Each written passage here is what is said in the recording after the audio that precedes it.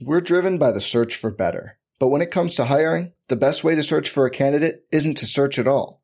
Don't search, match with Indeed. Indeed is your matching and hiring platform with over 350 million global monthly visitors, according to Indeed data, and a matching engine that helps you find quality candidates fast. Leveraging over 140 million qualifications and preferences every day, Indeed's matching engine is constantly learning from your preferences. Join more than 3.5 million businesses worldwide that use Indeed to hire great talent fast. And listeners of this show will get a $75 sponsored job credit to get your jobs more visibility at Indeed.com/Blue Wire. Just go to Indeed.com/Blue Wire right now and support our show by saying you heard about Indeed on this podcast. Indeed.com/Blue Wire. Terms and conditions apply. Need to hire? You need Indeed.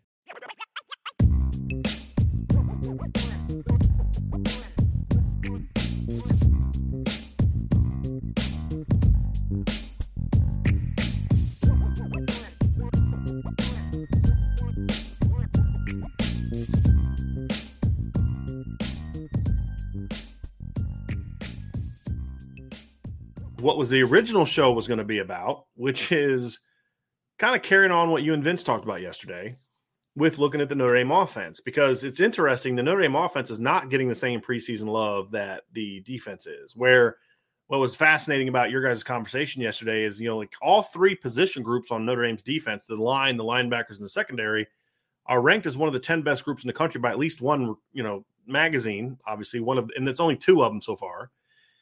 And so it's like, there's some talent there, but how good will it be? Will they reach that potential? Should they be there? Whatever. Offensively, there's only one group that's even in the conversation right now. And that's the offensive line. The offensive line was ranked number 1 by Lindy's. I forgot what Athlon had them. They had them in the top 10. Let me pull up the old Athlon here, Ryan. They had them in the top 10. I just don't think it was number 1. They had the offensive line ranked 8th, which I think is fair based on. You got the old Athlon, I got the old Lindy's. I got my Lindy's right here. Yeah. Right. So I got the same. I think I got the same Lindy's as you do. Is that Mayer on the front? No, I got the So I'm in more in like Big Ten country. So they actually have Foskey on the front of this one. Okay, which is pretty I dope. got this one. Yeah, I got the Michael Mayer one. Here for the viewers out there, we got Isaiah Foskey on the front there. Yep. There you go. And then Mayer's on this one as well. So he's kind of hidden behind CJ Stroud. And they make Blake Corum, who's like 4'7", look bigger and taller than Michael Mayer, but whatever. Hey man, he's 5'8", all right? He's 5'8". Give him 5'8". It is what it is. I wonder if it's storming outside. Rita just crawled down below my feet, so I wonder if she's scared of something. So yeah, it's she's a little scaredy dog. Sorry about that. So they have them number 7 quarterbacks. And this one is interesting because they actually rank it kind of by position. They go quarterbacks, running backs, receivers, offensive line, where normally it's kind of like pass catchers more so, where it's receivers and tight ends, or they'll kind of count receivers as receivers and tight ends. Notre Dame is obviously not in those. And I honestly, Ryan, and this is kind of what we'll go through, is I don't know if I would necessarily disagree with that. So let's first talk about the Notre Dame offensive line, right? 1st or 8th. I would say if I had to pick one of the two, I would probably go. Again, it depends on what your premise. Like, are you going full projection, or are you also kind of taking into account somewhat of what it was last year? I think if you're going full projection, I can understand putting Notre Dame 1. I wouldn't, just because there's a lot more I want to see. There's some lines like Michigan has a lot coming back. It's kind of like, they won the Joe Moore Award last year. They were a good line, a little bit overhyped, but they won the Joe Moore Award, and they have 4 starters coming back, something like that. Yeah, and Notre Dame's got a lot of turnover. I think the talent. Michigan also has that center transfer from Virginia. That was an All-American last year. Yeah, good player. So I don't know if I'd put him 1 right now, unless I'm going full projection. Who is number 1 based on everybody reaches their full potential? Then I think we could have an argument that Notre Dame could be number 1, but I'm just not there yet. I'd say I'd probably put him like right in the middle, maybe even closer to where Athlon has him at number 8, just because there are some questions that we need to have answered, right, Ryan? I mean, you got 2 true sophomores at tackle. You've got a center coming back from an injury who you may move to guard, missed the whole spring. You have a center stepping in, another player potentially stepping into the starting lineup at center who started 6 games last year and was not good, in Zeke Correll. Now, we think he is going to be much better based on what he did in the spring and what he did as a center 2 years ago. And then you have Josh Lugg, who's been okay, been solid. So if you're a top 10 group, you're a pretty good group, Ryan. A 10th out of 130 plus teams, I would probably have them closer, like 6 to 8 is the range I would have them. Yeah. Where would you have the Notre Dame offensive line? Again, this is coming into the season based on a combination of proven experience, depth, talent, and your faith that they're going to be prepared to play at a somewhat strong level. If Harry Hiestand wasn't coming back, they're not in my top 10. Right. But with Harry Hiestand coming back, that factors in. So I'd have them like 6 to 8. Ryan, where would you have the Notre Dame offensive line and why? We're driven by the search for better. But when it comes to hiring, the best way to search for a candidate isn't to search at all. Don't search, match with Indeed. Indeed is your matching and hiring platform with over 350 million global monthly visitors, according to Indeed data, and a matching engine that helps you find quality candidates fast. Leveraging over 140 million qualifications and preferences every day, Indeed's matching engine is constantly learning from your preferences. Join more than 3.5 million businesses worldwide that use Indeed to hire great talent fast. And listeners of this show will get a $75 sponsored job credit to get your jobs more visibility at Indeed.com/Blue Wire. Just go to Indeed.com/Blue Wire right now and support our show by saying you heard about Indeed on this podcast. Indeed.com/Blue Wire. Terms and conditions apply. Need to hire? You need Indeed. Hey, it's Kaylee Cuoco for Priceline. Ready to go to your happy place for a happy price? Well, why didn't you say so? Just download the Priceline app right now and save up to 60% on hotels. So whether it's Cousin Kevin's Kazoo Concert in Kansas City, go Kevin, or Becky's Bachelorette Bash in Bermuda, you never have to miss a trip ever again. So download the Priceline app today. Your savings are waiting. Go to your happy place for a happy price. Go to your happy price, Priceline. You know what's really interesting, Brian? When you look at these Lindy's rankings, I feel like some of the positions are ranked more based upon what is the definites coming back, right? Like the proven commodities, and then some of these are very projection based because you had Notre Dame at number 1 and Lindy's obviously for the offensive line. They had Ohio State at number 2. I'm like, that's not based upon last year, obviously. Line was pure projection. Exactly, yeah. So it's pure projection. I think that if we're talking about just projection and talent level, then I'm okay with Notre Dame being ranked number 1 because if it's just pure projection. But, let's be honest. They were not a better offensive line last year than Michigan, like you said. They were not a better offensive line than BYU, who BYU has several good starters coming back. Baylor has both offensive tackles coming back and a center that were very good from last year's unit. Oregon has a couple guys. Georgia has the center Van Pran and Broderick Jones coming back who were good players.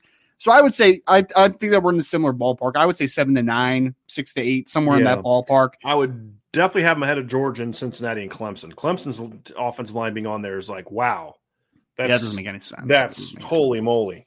Yeah. Like they must really love Jordan McFadden because the rest of their offensive line is just, not good. Unless they think that some of those freshmen are going to emerge this year. But, I guess they're counting on a junior breakout from Walker Parks. I don't know. And then Athlon had Texas A&M 5th and Wisconsin 7th. I think Wisconsin could have a good offensive line this year, but I thought A&M being 5th was a little bit of a they lost they weren't great on the offensive line last year and they lost their best player. Yeah, they have a couple sophomores. They have Ruben Fothery at right tackle and Bryce Foster, who are both good players. But like you said, you just lost kids. That sounds like a recruiting thing, maybe a little bit. Then Ryan, if what you're saying.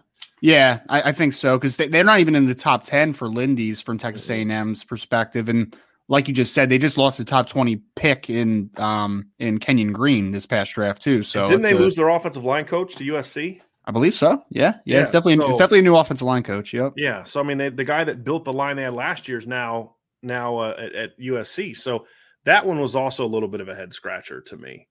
I was like, that one didn't make a lot of sense. But you're always going to have that, right? And that's always going to be part of the conversation. So Yep. We're similar range. I think 6 to 9 is sort of the max of what we both had. I was 6 to 8. You threw 9 out there. So I mean, I think that's kind of in that ballpark here. I'm trying to find out who their new offensive line. Steve Adazio is Texas A&M's new offensive line coach. So I mean, he's a good offensive line coach. I kind of not a good head coach. Not a good head coach. And I kind of wonder, like, is he going to be in a situation of like what the guy last year was, Doug Marrone, is like been a head coach. Is he going to be happy just being an assistant coach again? I don't know. If he is, then Steve Adazio is a good football coach. I don't know if he's necessarily better than the guy that they have. He's a good football coach as an offensive line coach. Very good offensive line mentor for sure. So I guess the question now, Ryan, is where do you think this group can be and what do they got to do to get there? I think for me, there's 3 questions. I believe, Ryan, that they can get to number 1. I think that Notre Dame has a chance. I'm not betting on it. I'm not saying it's going to happen, but I wouldn't also be shocked either if Notre Dame goes out there, assuming good health and has the best offensive line in the country. I don't disagree at all. I mean, like I said, if you're talking just pure projection and talent level, I think that they are in the conversation right now. Like I could see them getting there because, I mean, there's a lot dependent upon it, right? Like we're talking about, I just mentioned there's 2 super sophomores on the Texas A&M offensive line. Notre Dame's in the same boat, right? Like they need those sophomores to be dudes and they need the rest of the line to kind of fill out. And you need to have Coach Easton take obviously a next step with some of this talent. But I agree with you, Brian. Who are the more talented lines that are on this list other than them? Like, I mean, I guess you can make an argument that there's a couple of Georgia guys that are really talented, Ryan. Right. Ohio State, if Paris Johnson hits, like maybe, okay, cool. Although I think Ohio State's talent is a little overrated. A little bit, yeah. I don't think DeJuan Jones is the guy that people make him out to be. Matthew Jones is a nice player, but he's not a dude. A little bit of a segue. Did you see the DeJuan Jones official measurements, by the way, on the thing? Oh, man. That is a big boy. Yeah. It's one of the biggest offensive tackles I've ever seen, man. For people that have, obviously nobody else has seen it, but just real quick, the right tackle for Ohio State, DeJuan Jones, verified 6'8.5", 370, 36 and an eighth inch arms, 11 and 5/8 inch hands. Brian, he had a 89-inch wingspan. I've never heard of anything like that before. So, but the problem is with DeJuan Jones, I talked about this yesterday with someone. I was like, yeah, that's impressive, but he's not good. So that's tough. That's a little tough right there, you know? Right. So. Right. I think Michigan should still be good again. I think that they're gonna have a good offense this year, assuming they get the quarterback situation to make more plays.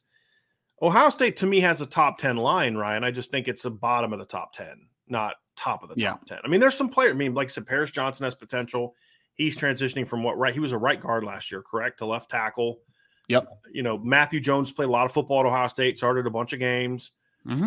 Luke Whippler's a good football player. He's their Zeke Correll, right? But he's just had a chance to play more because that spot's been open and there wasn't a Jarrett Patterson there in front of him for the last few years. And of course, there's Jarrett Patterson. So, they'll have some players, they'll have some talent. It's just I want to see the job Justin Fry can do. I'm more confident that by the end of the year, Ohio State will have a top 10 line now than I would have been if Coach Stud was still there. Because I do like Justin Fry as a coach. I think he's a good football coach. I mean, agreed. That UCLA offensive line was very well coached and they were physical. He did a really nice job at BC.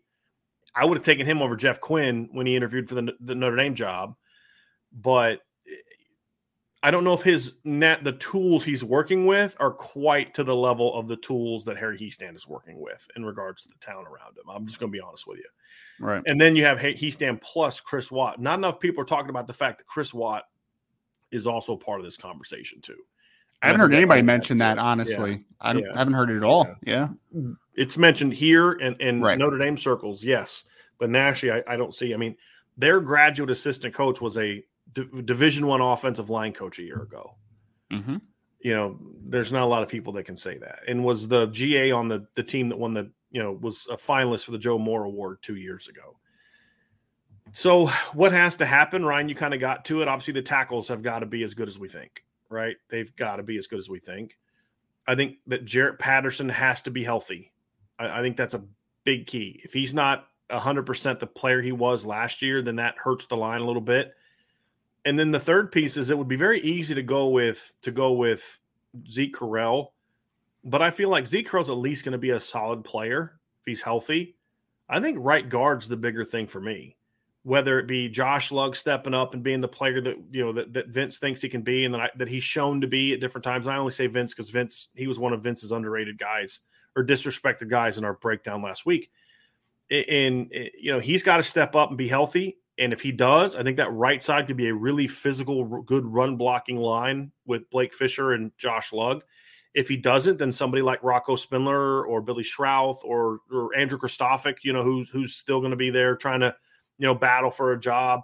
I think the assumption is that he gets bumped out of the starting lineup. I don't know if that's a given. It could be maybe it's Josh Lugg that gets bumped out of the starting lineup. There's all types of different battles that will happen. But I think that to me, the right guard position is the bigger question for me as far as will they be number 1 or number 4 or number 8 or number 10. I think that the tackles got to have to be what we think they're going to be. And I'm confident of those 3 things. I'm most confident in that. Yeah. Then Jarrett Patterson's got to be healthy. That's more of a question mark for me. And then the right guard position is probably my biggest concern. It's the thing I'm least confident in of those 3 aspects. Do you think it's because obviously offensive line is such a cohesive unit, obviously, right? It's so dependent upon all 5 guys. Would you say it's kind of like you're only as good as your worst soldier type of situation, right? Because I think 2016 is a great example of that. I mean, you had 2 All-Americans on your left side, and Quentin Nelson and Mike McGlinchey, who not became All-Americans. They were a second and third team All-Americans that year in 2016. If you go back and watch Alex Bars that year, Alex was pretty good. He was real solid at right tackle in 2016. His first year as a full-time starter. Sam Mustipher had a solid year. Got thrown under the bus by Brian Kelly a couple times because that bum Sam Mustipher couldn't snap in a hurricane. So I'm saying that sarcastically. And he had some first year in the lineup mistakes. He had the snap against Stanford that went for a safety, but those things are going to happen in year 1. But other than that, he also had some really good moments. But that right guard position was a train wreck for most of the year.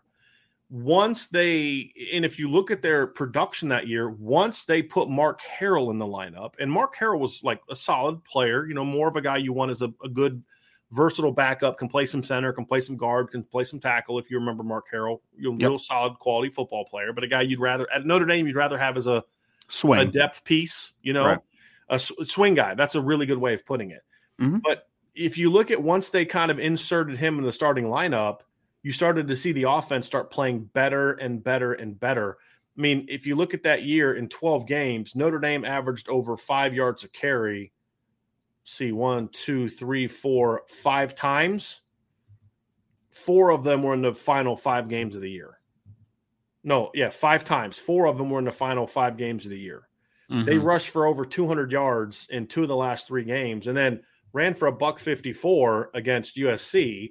Would have ran for more, but they fell behind big in the second half. If you remember, first play of the game in that 16 game against USC, Josh Adams runs like 70 yards and gets tackled inside the 5. So they averaged over 5. I'm sorry, those numbers were yards per rush, not total offense. Yards per rush. So they got a lot better down the stretch when they went to a different lineup, and because it helped solidify things. And so I think there's a lot to what you just said, Ryan, is one especially if it's up the middle. If it's up the middle, it's a problem. And what often gets lost in the 17 line is, yes, Quentin Nelson and Mike McGlinchey get a lot of the love, but Sam Mustipher was solid that year. Alex Bars was really good in 2017, really good at right guard in 2017. And then, Kramer and Hainsey were solid. They weren't great. They had their moments where they were pretty good, but they were just steady. They didn't have a bunch of young guy first time in the lineup mistakes. They were just across the board, that was just a solid group. 2020 was the same way. There was nobody in 2020 that was as dominant as Quentin Nelson was in 2020 or 2017. Right. But they were just really good across the board. And when you saw Patterson come out and there was some more uncertainty inside with Lugg and Zeke Curl, that's when Notre Dame's offense kind of sputtered a little bit down the stretch, was with when they had that, but it's just one position. Because remember, Kramer got hurt and then Patterson got hurt, and it just started to create some issues. Actually, Patterson got hurt, then Kramer got hurt. Excuse me. So, yes, continuity is a big piece of that. But I think that's also why I have a little bit more confidence in this line, because let's say Patterson does get hurt, and let's say Chris Stoffik's your number 6. He can play tackle, he can play guard, he can play center. He's your swing. Mm-hmm. If Patterson goes down or Lugg goes down, you got a kid that had started 7 games last year and has played solid football, ready to just slide into the lineup, right? As an insurance piece. Yeah, right. Yeah. Exactly. Let's say one of the tackles goes down. You can either slide Josh Lugg, a 12-game starter at right tackle last year, or you could put Tosh Baker in the lineup, who I think is going to be better. He got some starts last year. He's going to get better under Coach Easton. Or, the point is, or you can move Chris Stoffick out there at right tackle, right? That there's options of guys who have played. And I think that helps protect you a little bit if you do have an injury. And I think that's part of, because you're going to have guys who are going to get banged up, right? Like 2015, Quentin Nelson missed 2 games, right? I mean, he got knocked out of 1, missed another, and Alex Barr slid right in, and they didn't miss a beat. 2020, Jared Patterson got hurt. And, guys are going to get hurt. Last year, Josh Lugg gets hurt before the bowl game. I mean, they had some other things kind of go on. Blake Fisher gets hurt in the opener, right? And then Michael Carmody gets hurt. And so you just get in a situation where injuries are going to happen. Part of my confidence level for Notre Dame is I think they're going to be okay because there's some good football players that have played that you can slide in. And I think that factors into my confidence level as well with the offensive line. Yeah, I mean, there's no matter how the offensive line ultimately shakes out, you now have depth. Like it was a shame that there were so many injuries last year and there was so much up and down. But the one positive is that you did get a lot of players playing time last year. And that's like, I'm right outside of Philadelphia, and that happened for the Eagles 2 years ago. Guys like Nate Herbig that used to play at Stanford played a ton. The offensive tackle out of Auburn, its name is escaping me, played a ton.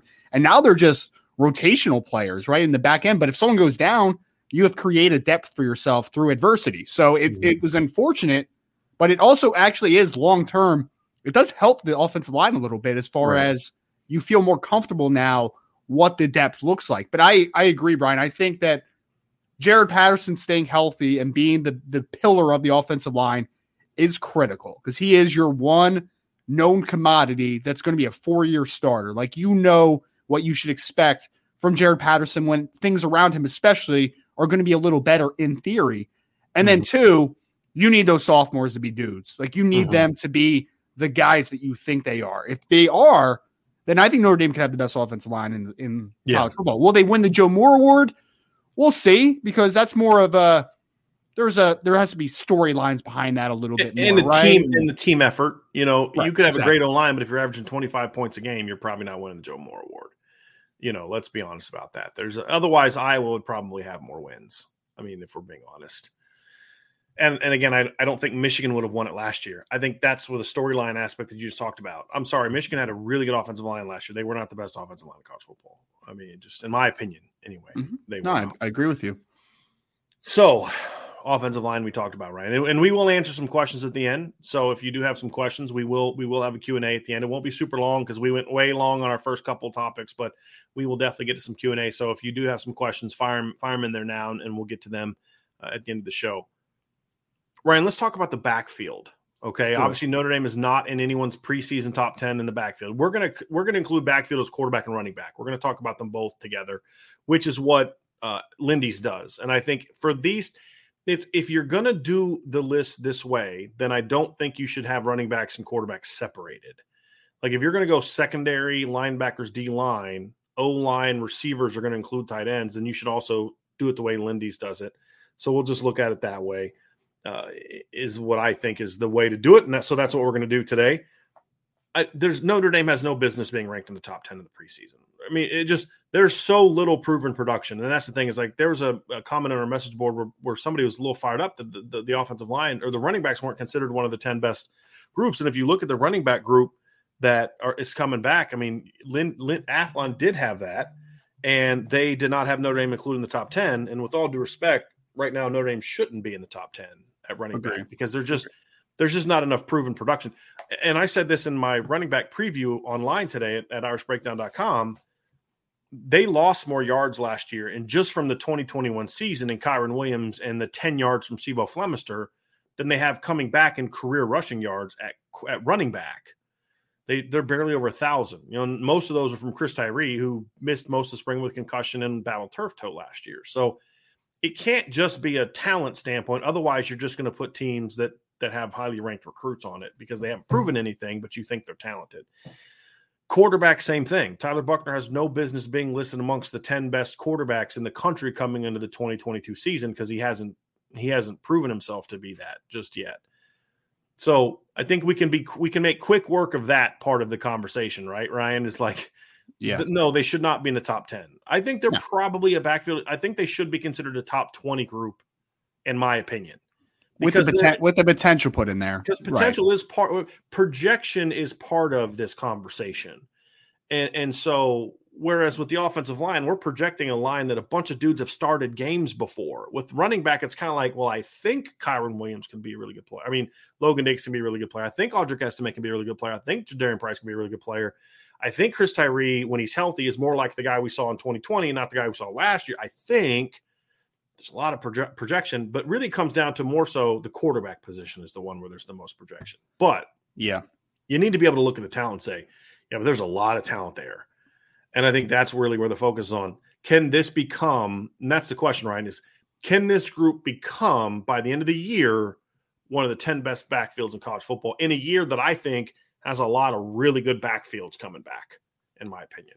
There are, and this is why I don't love the inconsistency from Lindy's anyway. It's because the offensive line I felt was pure projection, and this one is much more Ohio State at one that has their starting quarterback, Heisman finalist, and sophomore sensation running back in Travion Henderson. Like, it's understandable. If you did not have the number one, right?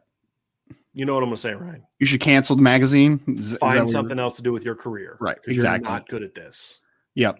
But seriously, all these teams are like Alabama has Bryce Young and then a bevy of 5-star running backs that are all, and Jahmyr Gibbs transferring in, right? Then you have USC that has the Dye kid that transferred from Oregon, Caleb Williams. So you have teams that have known commodities. I'd still say USC is a little bit of a projection with Caleb Williams, though. But to your point, you got a 1,200-yard rusher and a quarterback that started for a top 15 team last year. Correct. Exactly.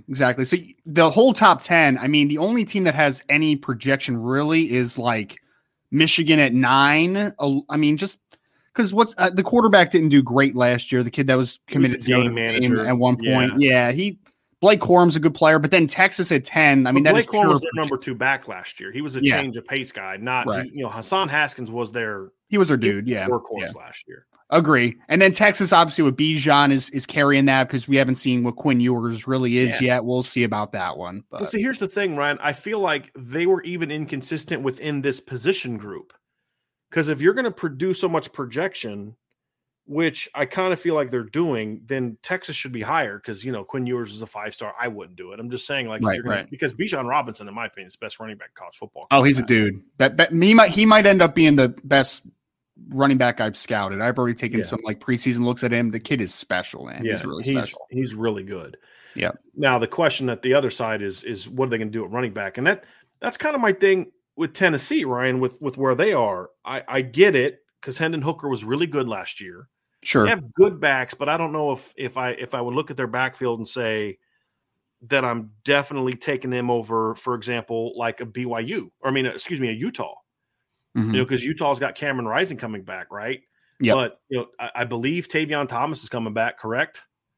Yeah. He's over 1,100 yards last year, 21 touchdowns. 6'2", 240 this spring. He's a load. I mean, he's transferring in from Cincinnati. He's a beast. Yep. Kid's a good football player. Mm-hmm. And here's the thing: he missed a game against Arizona. He had 1 carry for 1 yard against Washington State, 1 carry for 0 yards against San Diego State, and still rushed for 1,000 yards last year. Yep. You have TJ Pledger, I also believe, is coming back this year, correct? Nah, he was in the draft. He was in the draft? Okay, that was dumb. You have Micah Bernard coming back, and fortunately for him, he won't have to be covering people like he did in the Ohio State game. Because he's a decent running back, man. He's not bad. He's a good running back, yeah. So you look at it, you say, boy, that's a pretty good backfield. With all due respect to Tennessee, I'd probably have them higher. Even though I definitely think Hendon Hooker is a better quarterback than Cameron Rising. Cameron Rising was a solid, steady, game manager type of player last year who can do – he doesn't get enough credit for what he does with his legs. in my Yeah. opinion. He averaged like 6 yards a carry last year or something like that. 6.7. 6.7. Yeah, it was crazy number. 499 yards, 6 I mean, because you got to count sacks count as that. I mean, sacks Exactly. are part of your rushing yards. And I'm looking at it last year. Utah only gave up 13 sacks for 85 yards. So I guess he didn't get sacked a ton. Yeah, but still 499. And they don't do a lot of like designed runs for him. I mean, he's a good scrambler, but they'll run a read zone and he'll pull that sucker and take off with it. You know. Mm-hmm. So I like that. I don't think that backfield's getting enough due as well. I thought BC at number 8 was an interesting one. I was about to ask you about you because obviously they have the Garwo kid right back at running back, who's actually a good player, 1,000-yard player, very underrated, doesn't get much talking point. And then they got Dracovic coming back, obviously. Right. So it's interesting to say the least. It requires some projection because how's Phil going to come back? And the only reason it requires projection is because of the injury. Exactly. I always get nervous when a quarterback injures his throwing hand or his throwing wrist. You don't know how the bones are going to heal. And especially since they kind of brought him back before he's fully healed. Mm-hmm. You know, did it grow back improperly and you don't have the same snap or whatever. He looked fine in the spring game. But yeah, that's one that's got a little bit of projection to it to me. Well, it also has projection because they're replacing 4 or 5 starters on the offensive line too. So how effective is the run game? Is it going to be as effective as it was last year? Right. So. It's a fair question. Yeah. Very fair question. Tennessee was an interesting one, but I'm fine with that. I mean, Will Levis was I don't like Will Levis, the projection he's getting for the NFL. I think that's absurd. Will Levis is a good college football player in that system. Yeah. The bigger question for Kentucky for me is what's their offense going to look like now that they're offensive coordinators in the NFL? That's the bigger question for me. Mm-hmm. What does Notre Dame got to do? Right. Well, what is the max for what Notre Dame can be this year from a backfield standpoint, and what do they have to do to get there, in your opinion? It's a great question. I mean, I look at this, Brian, and I'm just like, okay, Ohio State, Alabama, that's going to be tough to get over, right? But after that, I mean, you could convince me that Notre Dame gets into the top 3 to 5. I mean, you could if Tyler Buchner is what we think he can be, because if he is what we think he could be and he gives us the dual threat element of the game, then that makes all your running backs better. And I think that's the one thing about this is all the units that are listed as far as running backs are concerned, most of them just have one dude, right? Like we talked about Tavion Thomas from Utah that was sitting at number 7.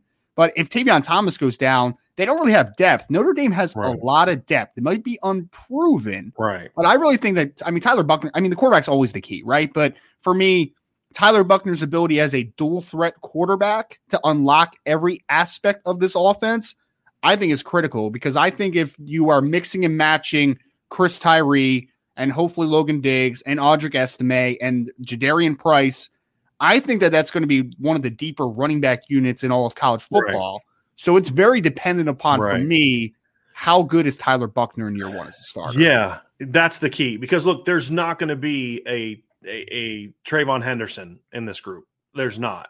As much as I like the running backs, there's not that guy on the roster. There's no Bijan Robinson on the roster. What they do have, however, is some Travis Dye types, right, or better. I mean, Travis Dye was a system guy. He was a product of a system. And, Chris Rodriguez, Patrick Garwo, guys like that. Like, okay, they have some guys like that, good football players. They have a lot of those. What they don't have is that dude at running back. So for them to be a group that's considered a top 5 backfield, they're going to need the quarterback to be that dude. And he can be, but he's got a lot to prove. So then it comes down to, okay, is the combination better? So like Patrick Garwo is a good football player. Notre Dame's got 3 kids at least that have more just God-given talent than him. But what they don't have is his proven production. You know what he's going to give you. Mm-hmm. You know he's going to answer the bell week after week after week. You don't know if this group is what they're going to give you. What you also don't know, Ryan, is this group going to answer the bell week after week after week just from being there? Chris Tyree was battled turf toe last year. He missed most of the spring with concussions. Logan Diggs tore his labrum in the spring. Jadarian Price was banged up most of his junior year. Never really missed games, but was a little banged up. He's a freshman. He's not going to be a 180 carry guy. He doesn't have the physique that Trayvon Henderson had last year. I mean, Trayvon Henderson physically could step in as a freshman. Like, that dude can be your dude. And even then, Ohio State didn't necessarily put that bell cow role on him. last year. They played other guys to take that. John Williams right. and Master Teague. Exactly. And, exactly. So even then, even though he had a better physique for that, he didn't have to be that dude where he's getting 20 touches a game. So Jadarian's not that guy. So if you lose guys, you don't want to thrust him where he has to play 50 plus snaps a game and get 20 plus touches a game. Mm-hmm. And then, of course, Jabron Payne, talented as he is, has barely played really any football the last 2 years because of injuries. So I think those are the question marks at running back. It's like, are they going to be able to answer the bell every week? Like Trayvon Henderson's going to answer the bell. Travion Henderson's going to answer the bell every week, right? Bijan's going to answer the bell every week. At least that's what they've proven so far. Zach Charbonnet, like those proven commodities. He's going to answer Travis Dye is going to step up and answer the bell every week, right? That's what this group has to prove. And then quarterback, because if they're healthy at running back this year, Ryan, the production is going to be there because of what we just talked about with the offensive line.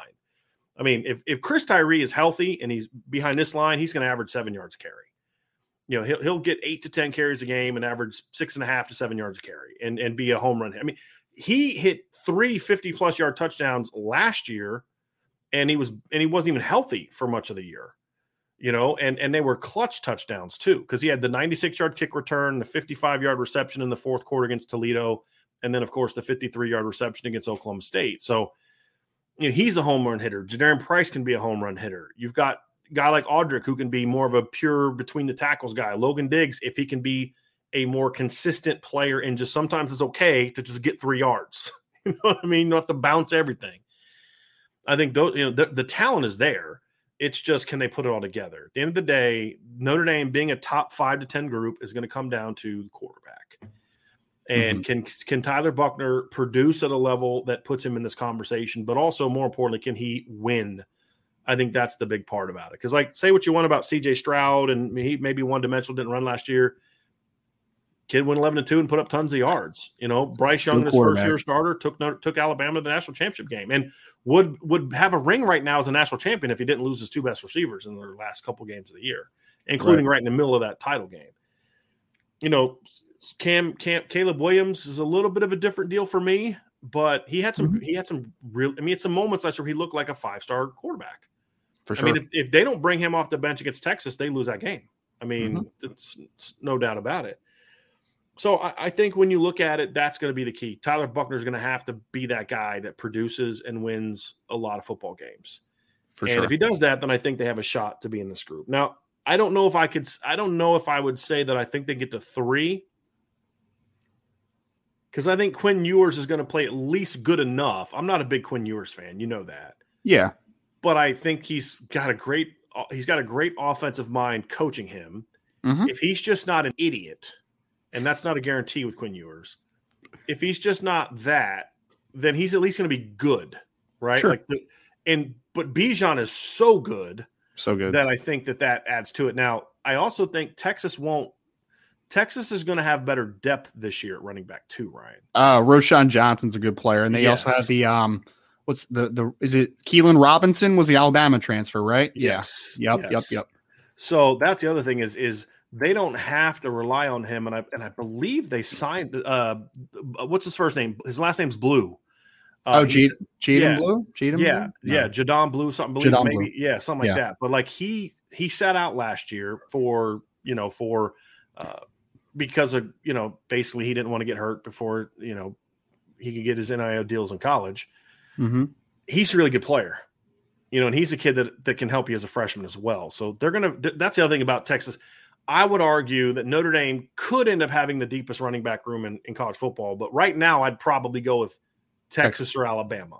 Sure. Because I don't think Alabama has that dude. I know Trey Sanders was a 5-star, but he's never Jahmyr Gibbs is probably going to be their guy. But I don't view him as that dude. I think Jahmyr's he's never been that at Georgia Tech. No. There's a lot of his assumptions about what he'll do. Right. And a lot of assumptions, well, he would have been better behind this, that, and the other. That may all be true. I like Jahmyr Gibbs, but let's also be honest that, the kid rushed for 746 yards last year. He rushed for 492 the year before. He's averaging less than 5 yards a carry in his career.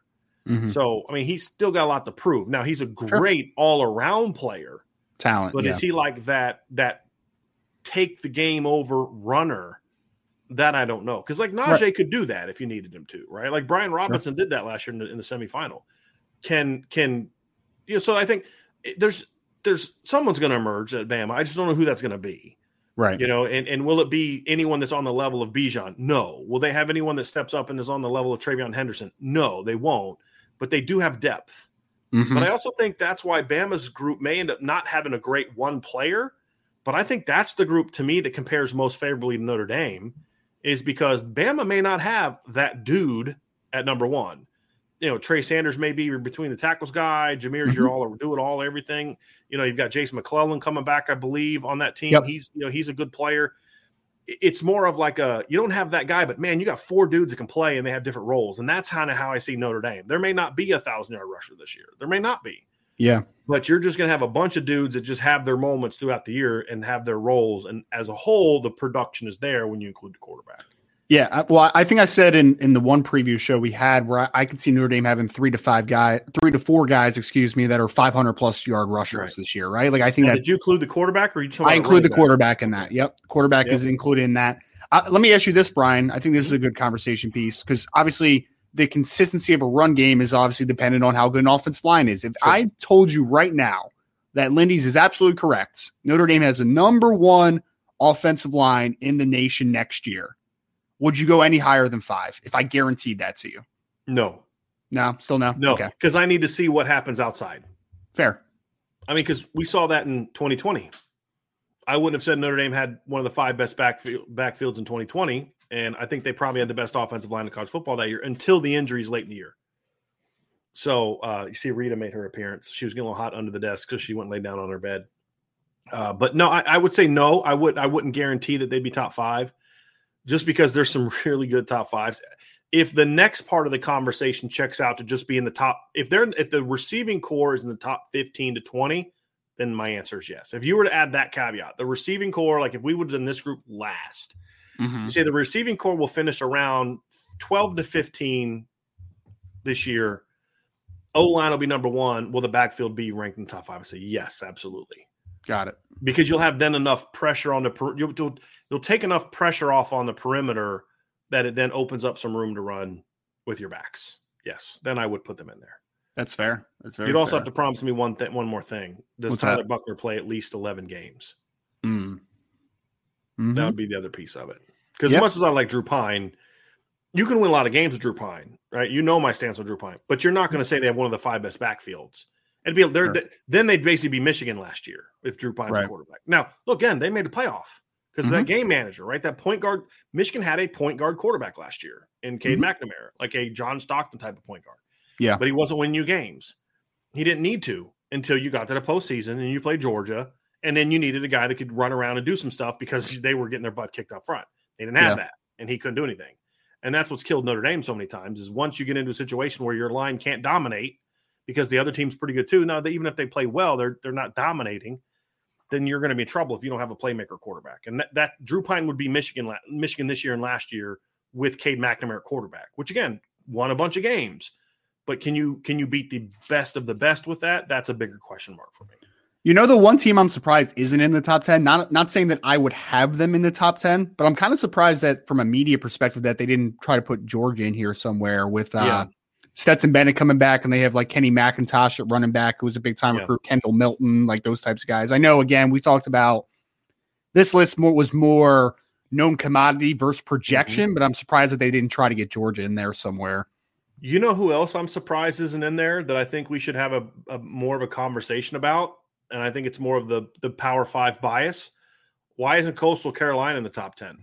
Grayson McCall and all those boys. Yeah. I mean, they got 2 running backs combined for over 1,000 yards last year, and had success against some of the better opponents. So, I mean, again, if this is just Power 5, then sure, but that's a pretty good backfield. There's a lot of Power 5 teams that would love to have Coastal Carolina's backfield. Would you agree with that? I mean, there's several teams on Notre Dame's schedule that would like to have that backfield, if we're being honest about it. So that's one that I thought I was a little surprised that group wasn't on there. And if Bo Nix is back, I'm just saying this to tick Ryan off. If Bo Nix was back, Auburn is definitely in the top 10 in the backfield. Oh, well, too bad he's at Oregon now. So I like Bo a lot more than you do, but Tank Bigsby's an interesting player. That would be more of where it was coming from. So. Tank's a very talented player. Yep. And then another sleeper team to look out for this year is possibly having a group, and I think where once I say it, you're gonna be like, yep, I knew you were gonna go there. NC State. That's another team. Well, they lost both their running backs though. Is the only thing with that. But Leary's going to have good really young good runners season. though. They got some good young runners that I like coming back, and then I really like Devin. That's what I said. Sleeper team. Like that's a team that I could see jumping into that when the season's over with. So that's the backfield. Ryan, let's talk about pass catchers. This is receivers and tight ends, and I think what's funny is you have to include the tight ends here because where else will they be? You're not putting them in the offensive line, and there's no category for tight ends. So I'm assuming that they're with the receivers. I was a little surprised that Alabama was ranked number 1 by Lindy's. Over Ohio State, yeah, same. Not only that, but over Ohio State, over USC. I mean, there's a couple groups. I mean, are you just basically saying that you're just assuming that, Burton's going to be a dude? And Jermaine Burton and the other transfer they had from Louisville. From Louisville, Harold. They have to be dudes, and I guess the separation is. I know they weren't dudes, but you need them to be dudes, I guess, for this projection because Ohio State's obviously going to be better at wide receiver. I guess the separator is Cameron Latu versus whoever's the tight end from Ohio State. I guess is the separator. Sure. I mean, and Latu's good tight end because I know they lost Ruckert. Isn't it Stover? Isn't it Kate Stover? Is it going to be Stover? I think he's one of them. Sure. I know we have an Ohio State fan. G. Scott's a tight end, I think. In that group Archer's Archer 452 is an Ohio State fan in our chat, so maybe he could let us know who's expected. He said Kate Stover. Who Notre Dame recruited as an edge player, is a really athletic kid. But so did they. He was originally a defensive end. Throw to the tight ends a ton. Where I think the tight end is more integral. Alabama needs a tight end that's productive because of the way they run their offense. Ohio State doesn't need a tight end that catches. They're like Oklahoma to me. I think they don't need a tight end to step up and be a good player. They can do without it. I think the other thing about Ohio State this year is they're going to be bigger at receiver than they were last year, which means they needed Ruckert to kind of provide that big-bodied presence in the pass game last year. Red zone. There you go. Yeah. And so I don't think that's as much of a need now as it was last year. Because they've got Marvin Harrison, who's 6'4", because Emeka is going to be in the rotation most likely this year. If Julian Fleming is able to get in the rotation, he's not tall, but he's a thick, strong kid. I think when you look at it, I don't think they need that tight end as much. And you just look at what those receivers did we saw a glimpse of what this receiving core is going to look like against Utah. Mm-hmm. Now the caveat is they were beaten converted running back because of the injuries, but still there were some good players at Utah and they just destroyed Utah's secondary.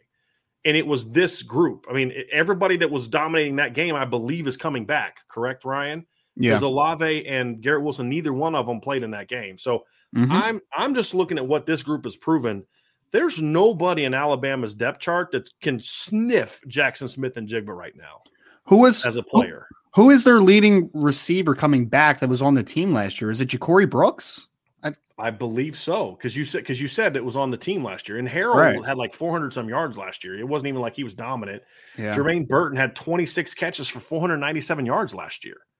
Yeah, like now you could say, well, that offense is different. I mean, that's fine. Yeah, Burton was misused. There's no doubt, but I mean, there's not a lot of there's not a resume on him. Right, exactly. Whereas I can point to Jackson Smith and Jigba and say he's in the conversation for the best receiver in all of college football. Sure, much less better than anybody that Alabama has. I'm trying to look up Alabama's stats from last year now, Ryan. It would be, I mean, Cameron Latu is your overall leading receiver last year that was 26 catches for 410 yards. Which is pretty good for a tight end. After that, it's Trayshawn Holden, 21 catches for 239 yards. Ja'Cory Brooks, 15 for 192. JoJo Early, 12 for 148. Javon Baker left, right? Yeah, Javon Baker and the other freshman. Yeah, Agaye Hall. Yeah. I mean, so and I'm you look at Ohio State and they've got Jackson Smith and Jigba has more production coming back than their entire receiving core combined. Maybe double. I mean, even definitely not double if you include the transfers. But even if you include the transfers, he had more yards last year, I believe, than their entire receiving core. So putting Bama number one didn't make a lot of sense to me because Bama's wasn't better than their receiving core last year. When they had, and yes, they both lost 2 guys, but the difference is Alabama lost all their starters. Ohio State lost 2, and the guy they have coming back had more production than those other studs. Now, part of it's because those teams, he was able to get a lot of single matchups, but I can't buy Bama being number one. But you look at the group, I have no beef with Notre Dame not being in the top 10 right now, even with Michael Mayer. And I think you could maybe make a case like some of these groups at the bottom, like Houston, Wake Forest has some good players coming back. Here's the thing I'll say though, Ryan, if you're going to put Michigan 6th, then Notre Dame should be in the top 10. That's my thing. This episode is brought to you by Pepsi Wild Cherry. Pepsi Wild Cherry is bursting with delicious cherry flavor and a sweet, crisp taste that gives you more to go wild for. Getting wild may look different these days, but whether it's opting for a solo Friday binge watch or a big night out, everyone can indulge in their wild side with Pepsi Wild Cherry. Also available in Zero Sugar. So grab a Pepsi Wild Cherry and get wild. Yeah, because, Michigan has Eric All coming back, right, at tight ends. Yeah, they have a lot of They have a lot of names. They have Cornelius Johnson and Andrell Anthony, Roman Wilson, Mike Sainstrill, Ronnie Bell. Ronnie Bell comes back from injury. Yep. Andrew Anthony did okay down the stretch, but it's like, Lorenzo Styles basically has similar to production in all their receivers other than the Cornelius Johnson last year. And with all due respect to Eric All, and I did not mean that to sound like it did, none of those guys are in the same universe as Michael Mayer as a player. If we're being honest, and this is not a biased thing at all, Michael Mayer combined just with Lorenzo Styles, what he did as a freshman, should be over Houston. I know they had Nathaniel Dell, who was a good football player, but come on, man. Let's be honest here. Wake Forest had another one that's really one good wide receiver, A.T. Perry. He's a really good player. There's no doubt. But, Michael Mayer was the best tight end. Jakari Robertson, is he coming back? He's gone. NFL. So that would be my question. That would be Taylor Marin's a good player, but again, it's a lot of young guy projection. And let's be honest, if Lorenzo Styles played at Wake Forest last year, not at Notre Dame, he would have had the production that those other guys had coming back. Yep. And so that's kind of my point with this is if you're going to put Michigan, just in theory, without looking at who's in there, in theory, I'm okay with Notre Dame not being in the top 10. Where I have an issue is when you start looking at actually who they have in the top 10. And then it's like, okay, I don't understand this one. One that pops out to me is I think Maryland should be over Michigan. They have the Demas kid and the Raheem Jarrett kid both coming back from Maryland. I think they should be over Michigan. I didn't realize that Jacob Copeland transferred in there either. Yes. Who's a talented player that was hindered by a Florida offense over the last couple of years. Yep. Yeah, I definitely don't have them. And then Georgia coming back, I thought that's all based on their tight ends. It has to be because their receiving core situation is not exactly, in my opinion, super sexy at this point. They have Kyrus Johnson and Kyrus Jackson. And who wasn't healthy last year. Who wasn't healthy. I think Eric Gilbert's going to play wide receiver for him. He's not going to play tight end, I don't think. Yeah, right. I know. Right. Ladd McConkey was their number 2 pass catcher last year behind Burton. Who's solid, right. If you're trying to build your top 5 pass catcher resume around him, I'm not sure. And the other one is I thought Virginia being in the top 5 was a stretch as well. I don't know, man. They got some dudes. They got some dudes there, but I'm not putting them in the top 5. I'm not. Fair. I think that's more of a byproduct of who. Because here's the thing: look at what happened when they played Notre Dame without the quarterback. Sure, they did nothing. Nothing. If you've got dudes at receiver, a decent quarterback should at least be able to get you more than 3 points against a good defense, right? Sure. And it's not like Notre Dame had their 2018 defense last year. They did nothing when you took him out of that game, and they played a team with a real defense. That's the other thing is you finally played a team with a real defense, and look what happened, right? And that was it. Miami is another one too that I thought they kind of got exposed a little bit as being system guys because Miami had some athletes, and they kind of, they ended up winning the game. Miami choked it away, but I thought it was more system driven. Again, good college football players. Mhm. And what's the name of the kid that I really like? You know, I'm talking about the outside kid. Dontavian Wicks. Yes. Yeah. I like him Good a lot. player. He's a good player. Katawan Thompson's a nice player, but again, last year he had matchups against Notre Dame that you're thinking a kid with his ability should be able to take advantage of. They do have they do do it. You know? One thing that buoys them a little bit is they do have Lavelle Davis coming back from injury. He's like the 6'7" skyscraper that averaged like 25 catches as a freshman or something. Yeah, I mean, we'll see. I think it. Again, Jelani Woods was a nice player for them. Billy Kemp's not coming back for them, is he? Billy Kemp is coming back. Is he like their version of Hunter Renfrow? Dude, he's got to be a 6-year senior, right? That dude's freaking old. He's been around for a minute. He sure has. He's been around for a while. So, goodness gracious. So, again, good players, but I'm just like, am I putting them ahead of Maryland? I mean, just the talent in the room. Like, whose roster would you rather have? I think it's debatable. And that's the whole point, is I don't know if I would love them. Now, here's the bigger question, Ryan. Yep. Where can Notre Dame get to? That, and then what needs to happen for them to get there? With tight end in the conversation, obviously, at least in the Lindy side of things, right? Like, I'd say they can get to 5. Like, they can get to 4 or 5. I think so. One thing looking at this group. Yes. Right? Yes. Like, again, Alabama, Ohio State, USC after that, I think is going to be a really dynamic team. Yep. After that, though, I can make an argument that at their peak, 4 or 5 is very attainable, I think. I think USC should be ahead of Alabama right now, if we're being honest.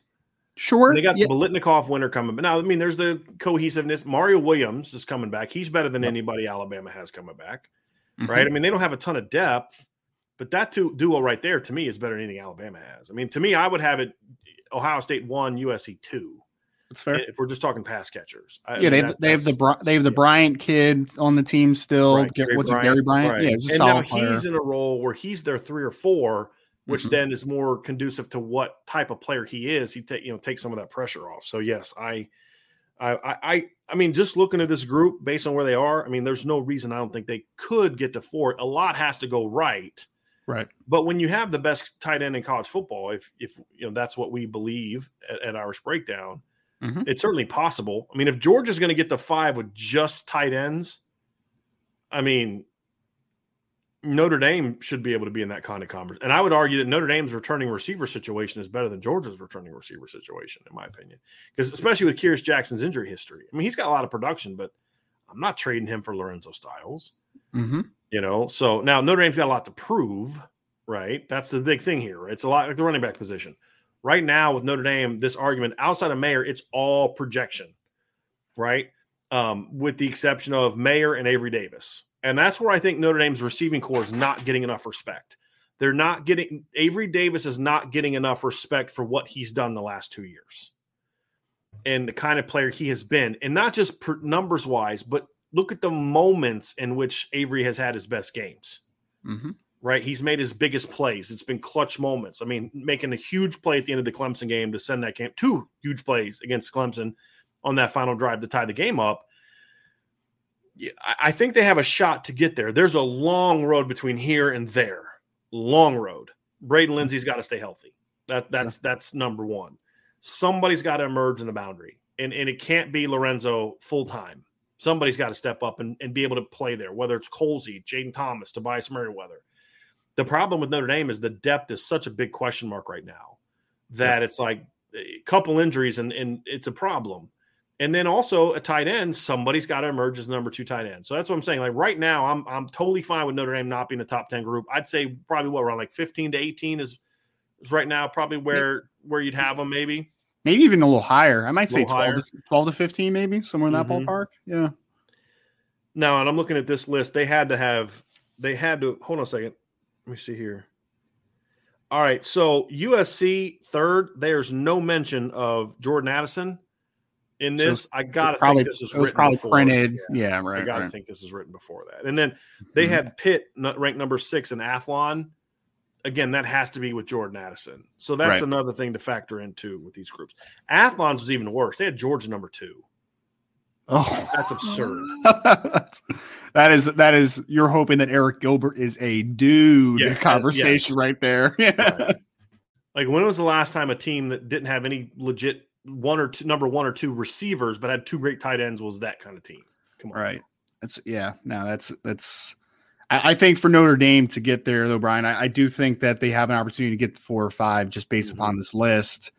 Michael Mayer's a known thing, right? Like he's gonna be a dude. There's no doubt about that, barring an injury or some unforeseen thing like that.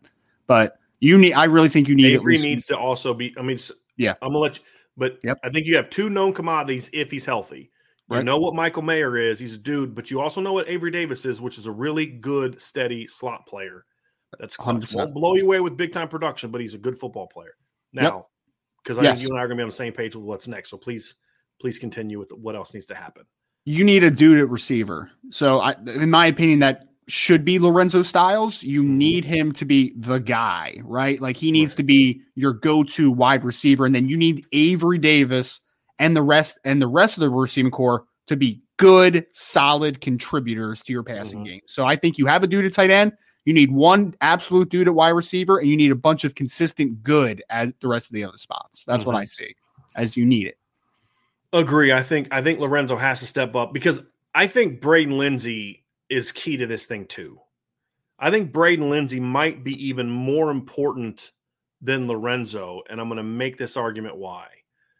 If Lorenzo steps up and is a dude this year, I'm talking like 50 to 60 catches, 800 to 900 yards, like, because again, he's sharing running game, dude, meaning he's a matchup problem, not dude is in like 90 catches for 1,400 yards.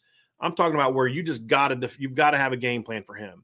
60, let's say 50 to 60 catches minimum, 800 to 900 yards minimum, 7-8 touchdowns, like great number 2 compliment to Michael Mayer. He's that dude. That's great. But I would say you could say if Lorenzo's just good and Avery's just good and Deion Colsey and Jane Thomas come and Tobias Merriweather as a trio are just good, that's a really good receiving core, Ryan. Like, that's a top 10 group. But I would always go back to, but what could really launch into that upper stratosphere is if Braden Lindsey can be healthy and get back to the guy he was in 2019. If you can give this offense a guy that only needs 30 to 40 touches the whole year, and I'm talking total touches, when I say 40 to 50 total touches, that means reverses, jet sweeps, all that stuff, which is what we saw from him in 2019. He only had 40 touches in 2019, or excuse me, he only had 20 touches in 2019. Let's just say he doubles that because he plays the whole year, okay? He has 35 to 40 touches. That's it. You're talking about a guy that's going to have 800 to 1,000 yards of production on 40 touches with the kind of player that he can be, if he can be that guy. That's the key. Now, you don't have that dude, but I would argue if Lorenzo's just solid and Avery's solid and that other group is solid and Mayer's a stud and you have this home run hitter over here, that's going to make Styles better. It's going to make Avery better. It's because you can't – if you've got to worry about every time Braden Lindsey's on the field for him running by you, because, again, he's not going to be an 80-catch guy. That's not his game, right? He's not Will Fuller. They have different games. But if Braden can be a 40-touch guy that's averaging 20-plus a touch with Chris Tyree and Jadarian Price and Audric Estime and hopefully at some point a healthy Logan Diggs – with the type of runner that Tyler Buckner is, that is that final piece that could make this Notre Dame offense special. And I think that's the one thing, even with Lorenzo, I don't know if I view Lorenzo as that type of player. I think Lorenzo can be a big play guy, but I don't know if he's that guy that you're always worried about him running by you, if that makes sense. Like, Lorenzo, to me, and please understand where I'm going with this, if we're talking about types of players, there's Will Fuller and then there's Devontae Smith, right? Stylistically, I think Lorenzo is more Devontae Smith than Will Fuller.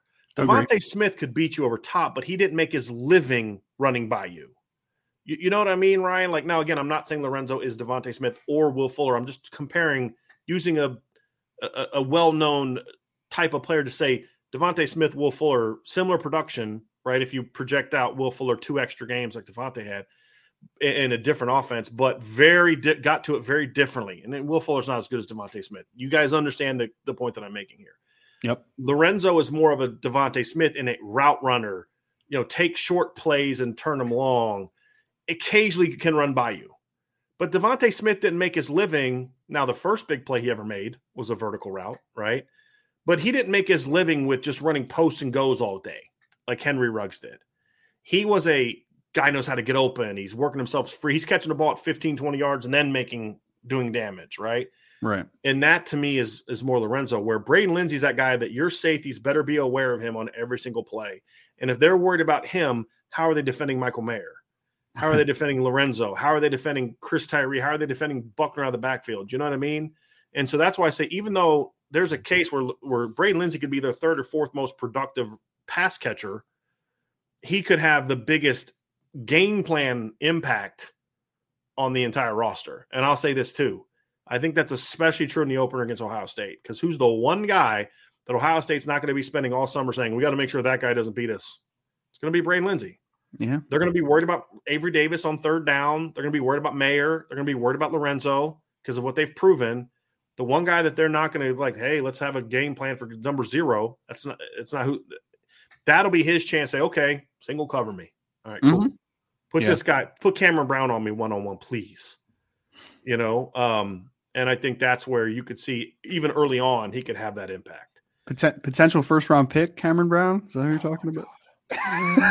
Sorry, I had to throw that in there. Yeah, man. you did. Just trying to fire me up today. Someone just reminded me in the chat, though, Brian. There's another team that's an interesting team to maybe be in the top 10, at least close, is South Carolina with they had Austin Stogner transfer in from Oklahoma. Mm-hmm. They have Jaheim Bell at tight end last year, who's a really talented player coming back. They had Josh Vann at wide receiver, who's a good football player as well. Yeah. So just another team to think about. I don't know, man. Can Stogner fill the shoes of your boy Nick Muse? I don't know. I love Nick Muse, man. I have a soft spot for Nick Muse. He was such a solid player. My thing is, I just don't know who their second receiver is going to be. That's fair. But I'll say this: they're going to have. You look at like Josh Vann, for example. I didn't know he was coming back. He was a senior last year. Man, that COVID thing is a beautiful thing. Yes, it is. Josh Vann's a nice player. I like him. But the thing that hurt him last year is, they were a hot mess at quarterback, man.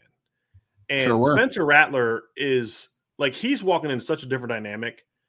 Before it was like, hey, are you the next Kyler Murray? Are you the next, Baker Mayfield? And now it's like, please be better than Luke Doty. Please be better than Jason Brown. Please be better than the guy that we brought in because we were going to have him be a coach and had to turn him into a player. Oh, man. You mean the assistant coach turned quarterback who lost his starting job at North Dakota State? That guy? Exactly. Oh, that guy started games for South Carolina. Zeb Noland, man, what a legend! He's walking into such a different dynamic now. And here's the funny thing: he was their best quarterback last year. That's the even sadder part. I mean, look, 7 touchdowns, 1 interception, 7.3 yards per attempt, better than all the other quarterbacks they had. So now Spencer Rattler doesn't have to be that Heisman Trophy winner, number 1 quarterback to help his team win. He just needs to be.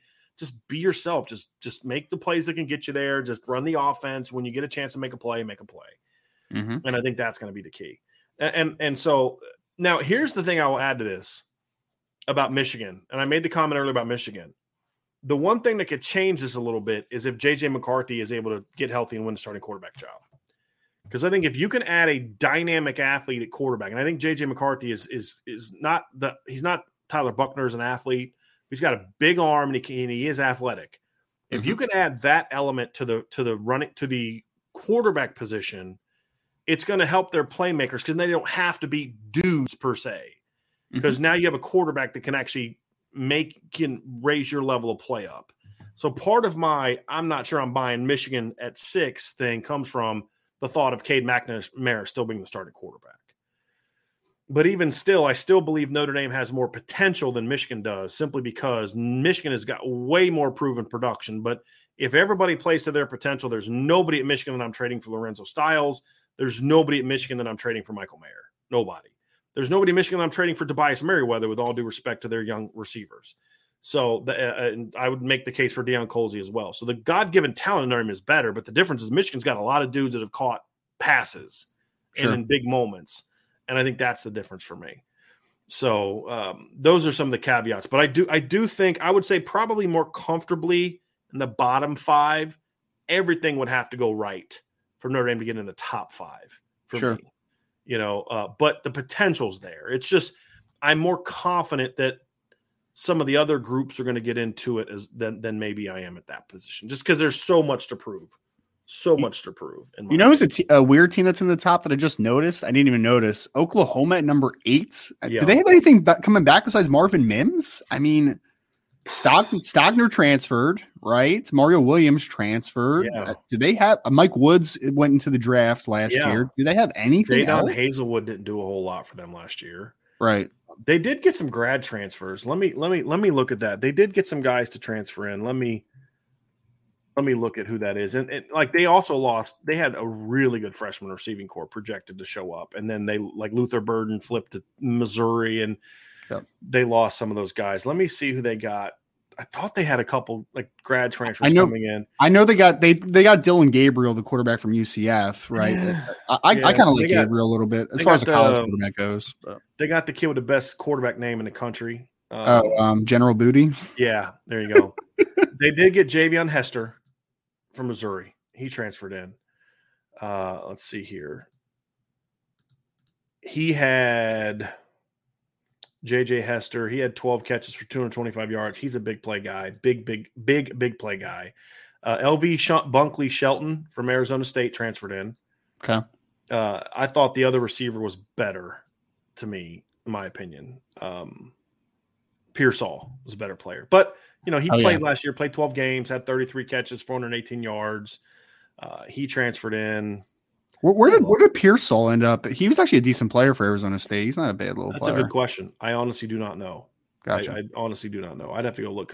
Did he make a decision? I thought he did. I thought he did transfer somewhere. I could be wrong though. Ricky, right? Ricky Pearsall. Yeah. He was a good player. Let's see where he ended up. He supposedly runs in like the Florida. Okay. Florida. He supposedly runs in like the high 4.3s. Apparently, someone told me. So yeah, we'll see. So I mean, they had some decent players transfer in, but I'm not buying the top 10 thing. I think there's some other groups that should be in there. I do like Marvin Mims, but you know.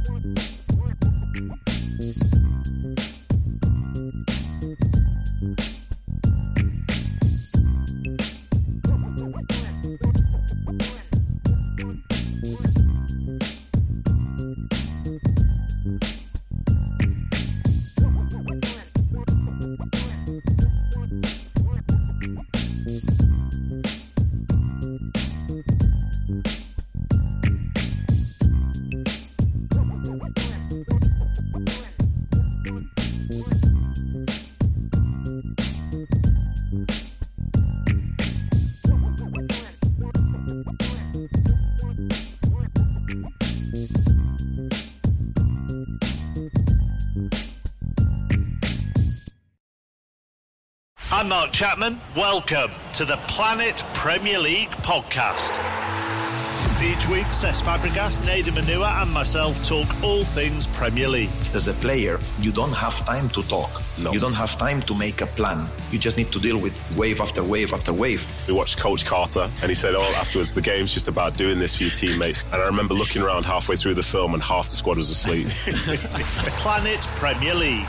Listen wherever you get your podcasts.